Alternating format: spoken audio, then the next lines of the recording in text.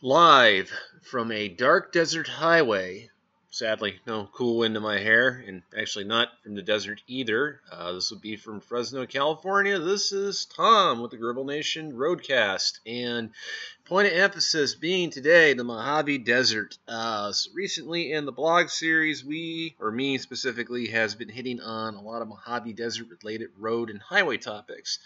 So that is what I'm going to discuss today. So yeah, let's get right into it. So the Mojave Desert region, basically this is a moderate elevation desert, kind of in the range of 3,000 to 6,000 feet typically. Some of the mountains are obviously higher, where the main indicator species is the Joshua tree. So this is a region you will find in Southern California, Southern Nevada, Southwestern Utah, and Western Arizona. It's kind of bounded by the Great Basin Desert, the Colorado Plateau, the Sonoran Desert, and the Sierra Nevada Mountains. So there you go. If you ever were wondering what the Mojave Desert is, there you go.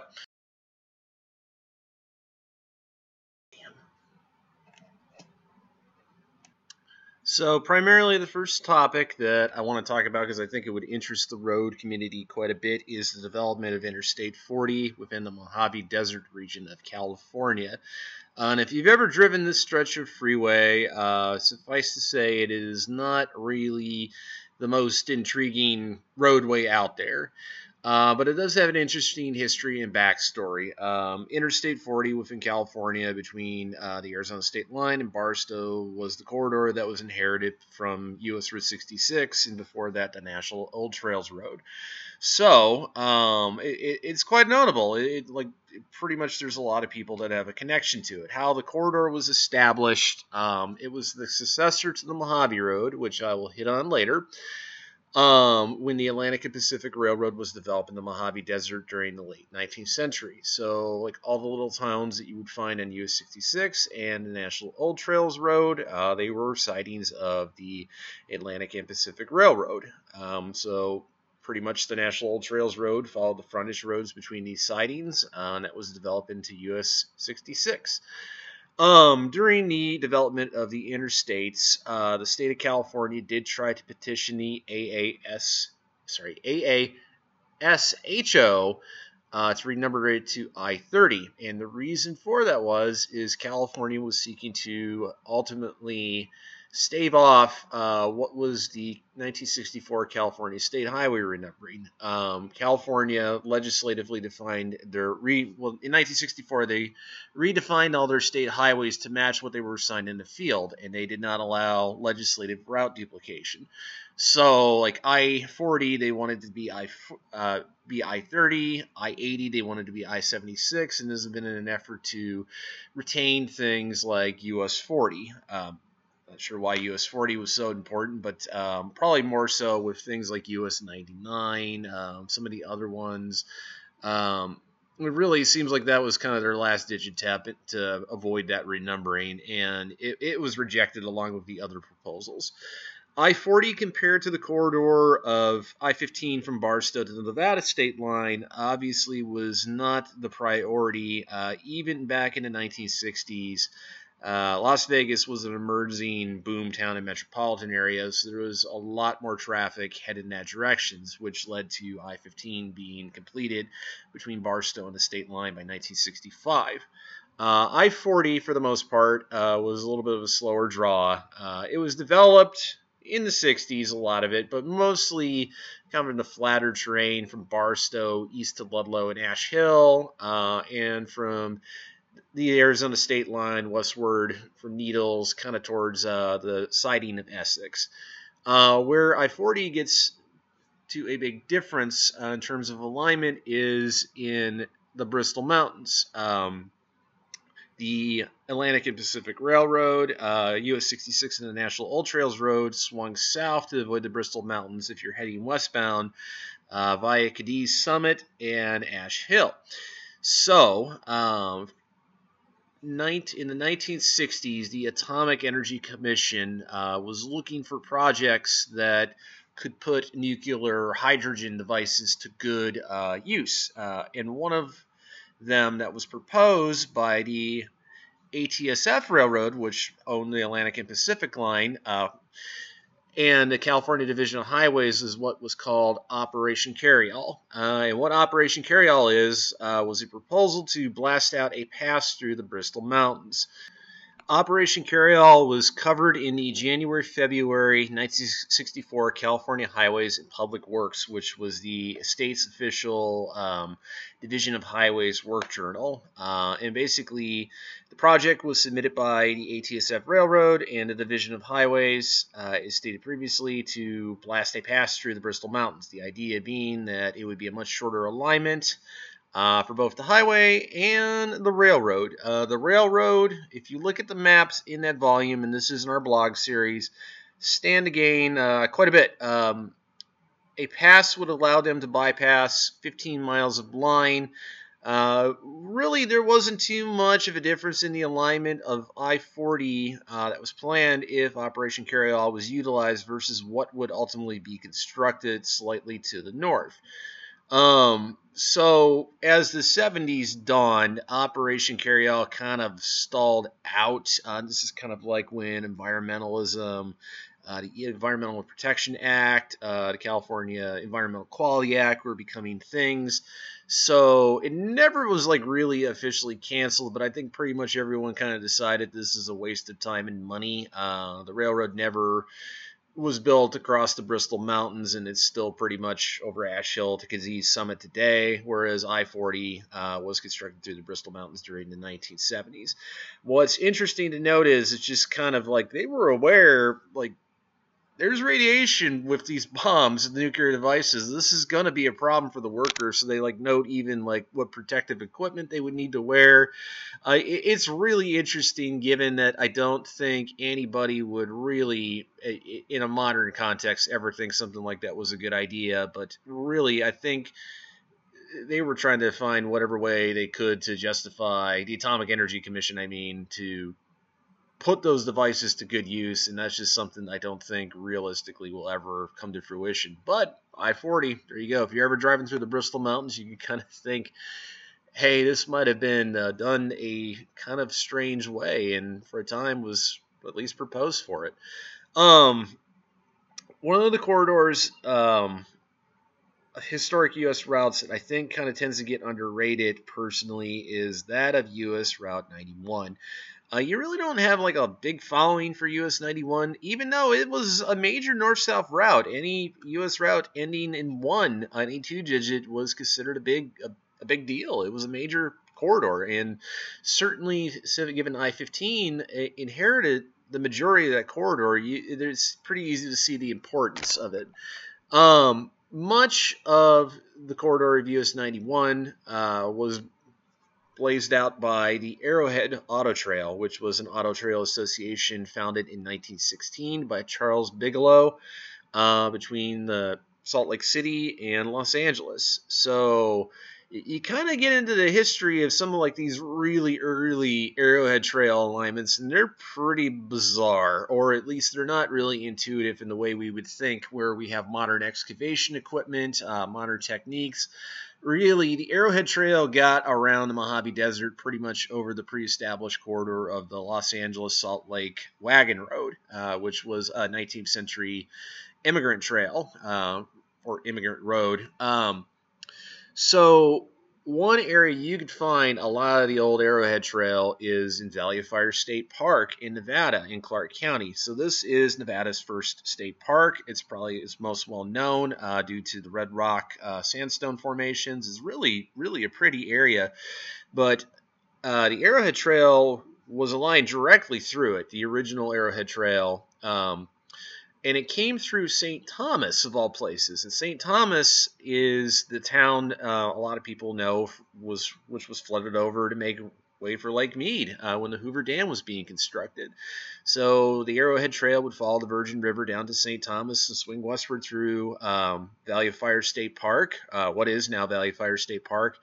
And it would kind of angle off towards what is now Nellis Air Force Base. So much of Las Vegas Boulevard, as people know it now, didn't exist back then. And at one point in time, it was just known as Fifth Street. It was around 1925 when the Arrowhead Trail was realigned from Mesquite on a bypass of the Muddy Mountains and Valley of Fire to Apex Summit, which is more or less what the corridor of I-15, modern Las Vegas Boulevard, if you've ever been north of the city, is now aligned through. Um, Valley of Fire State Park actually does maintain a lot of the original Arrowhead Trail as a actual trail. It's pretty lengthy. believe it's like 7 miles, and it kind of meanders back and forth across modern Valley of Fire Road. So it's kind of cool to check out. Like, most people are up there for the sandstone, and I understand that. Every time I go up there, usually I'm up for a big old hike. But if you're into historic roads, that's a pretty cool one to check out, because the State Park Service does a really good job documenting where the highway was, when it was there, why it was built there. So it's kind of cool. So moving into US 91, I've already mentioned the realignment of the Arrowhead Trail from Mesquite to Apex Summit. So basically, this is kind of putting things in place for modern US 91 to emerge. However, when the U.S. route system was being developed, the plan of US 91 was kind of vague because it was kind of in flux. The Arrowhead Trail south of Las Vegas followed what was Nevada State Route 5 to the state line through Searchlight. And basically, US 91 was given a vague definition, like it would end at US Route 60 somewhere in the Mojave Desert. Fun fact, US 60 was replaced by US 66 when one of the states got upset that they didn't have a zero route going through their state. So that's how US 66 came to be. The original Arrowhead Trail did go through Searchlight towards Bannock along the Atlantic and Pacific Railroad. So that's quite of a odd jog if you look on a map. Like, it's really not convenient. So 1925, the Silver Lake cutoff route of the Arrowhead Trail was constructed, which was aligned towards Daggett. This route saved about 90 miles of travel between Las Vegas and San Bernardino. It was substantial. But it's not also the route that US 91, for the most part, ended up inheriting. It's kind of, to the most part, to the north of it. And to give you an idea, Baker really is the only town of note, or it's not even really a town, it's a community between Las Vegas and Barstow. The Silver Lake cutoff was aligned through the Tonopah and Tidewater Railroad siding of Silver Lake, which was on a dry lake of the same name. So it didn't really go through Baker. How US 91 ended up getting realigned through Baker was during the construction of Legislative Route 31 during the 1920s. Ultimately, the original terminus of US 91 ended up being in Daggett at what is now Daggett-Yermo Road and National Old Trails Road. So National Old Trails Road would be US 66, or was, whereas Daggett-Yermo Road was the original line of US 91.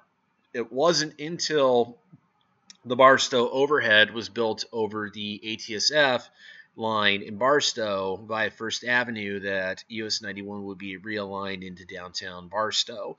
And of course, like you kind of get into things with US 91 in California Mojave Desert. It was multiplex with US 466 beginning in 1933, or at least that's when US 466 was first acknowledged by the AASHO. And was extended to Long Beach, 1947. So that kind of gets into things like later on when I-15 was being completed.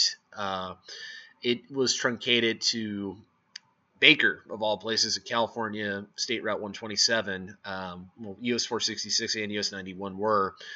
And it kind of hung there for a while, but I'm getting into that a little bit with our next topic, which is former US Route 91 from Beaver Dam, Arizona to Washington, Utah.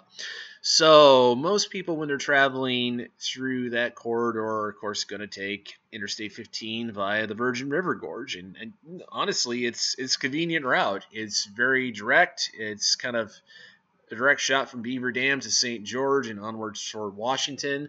And for that part, it's really, really pretty. It's a really scenic canyon route that kind of jumps over the Virgin River a bunch of times. I think about the worst thing it has going for it. It's very narrow and kind of inadequate for modern interstate standards. It's kind of wreck prone. But it's really scenic. Probably Glenwood Canyon on I-70 or the San Rafael Swell are probably really the only other segments of the interstate system that can compete with it. But the former corridor of U.S. Route 91 from Beaver Dam to St. George and to Washington it is really scenic in its own right. From Beaver Dam, US 91 would have kind of jogged northward from Mojave County, Arizona, into Washington County over the Beaver Dam Mountains, where it would have. I don't even think this pass has a name, but it ascends to a pass of about 4,500 feet before it descends down to the Santa Clara River in the Shivwitz Reservation. So what's really cool about this old segment of U.S. route is you get a really pretty view of kind of the red rim of Snow Canyon.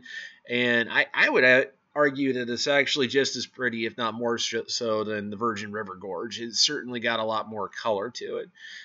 From there, the corridor of US 91 within St. George, the last one was carried by Utah 18 and Utah 34. It kind of bounced around a little bit like Diagonal Street, Main Street, Tabernacle, before kind of that modern corridor, which you see now on Bluff Street, Utah 18, and St. George Boulevard, Utah 34, emerged.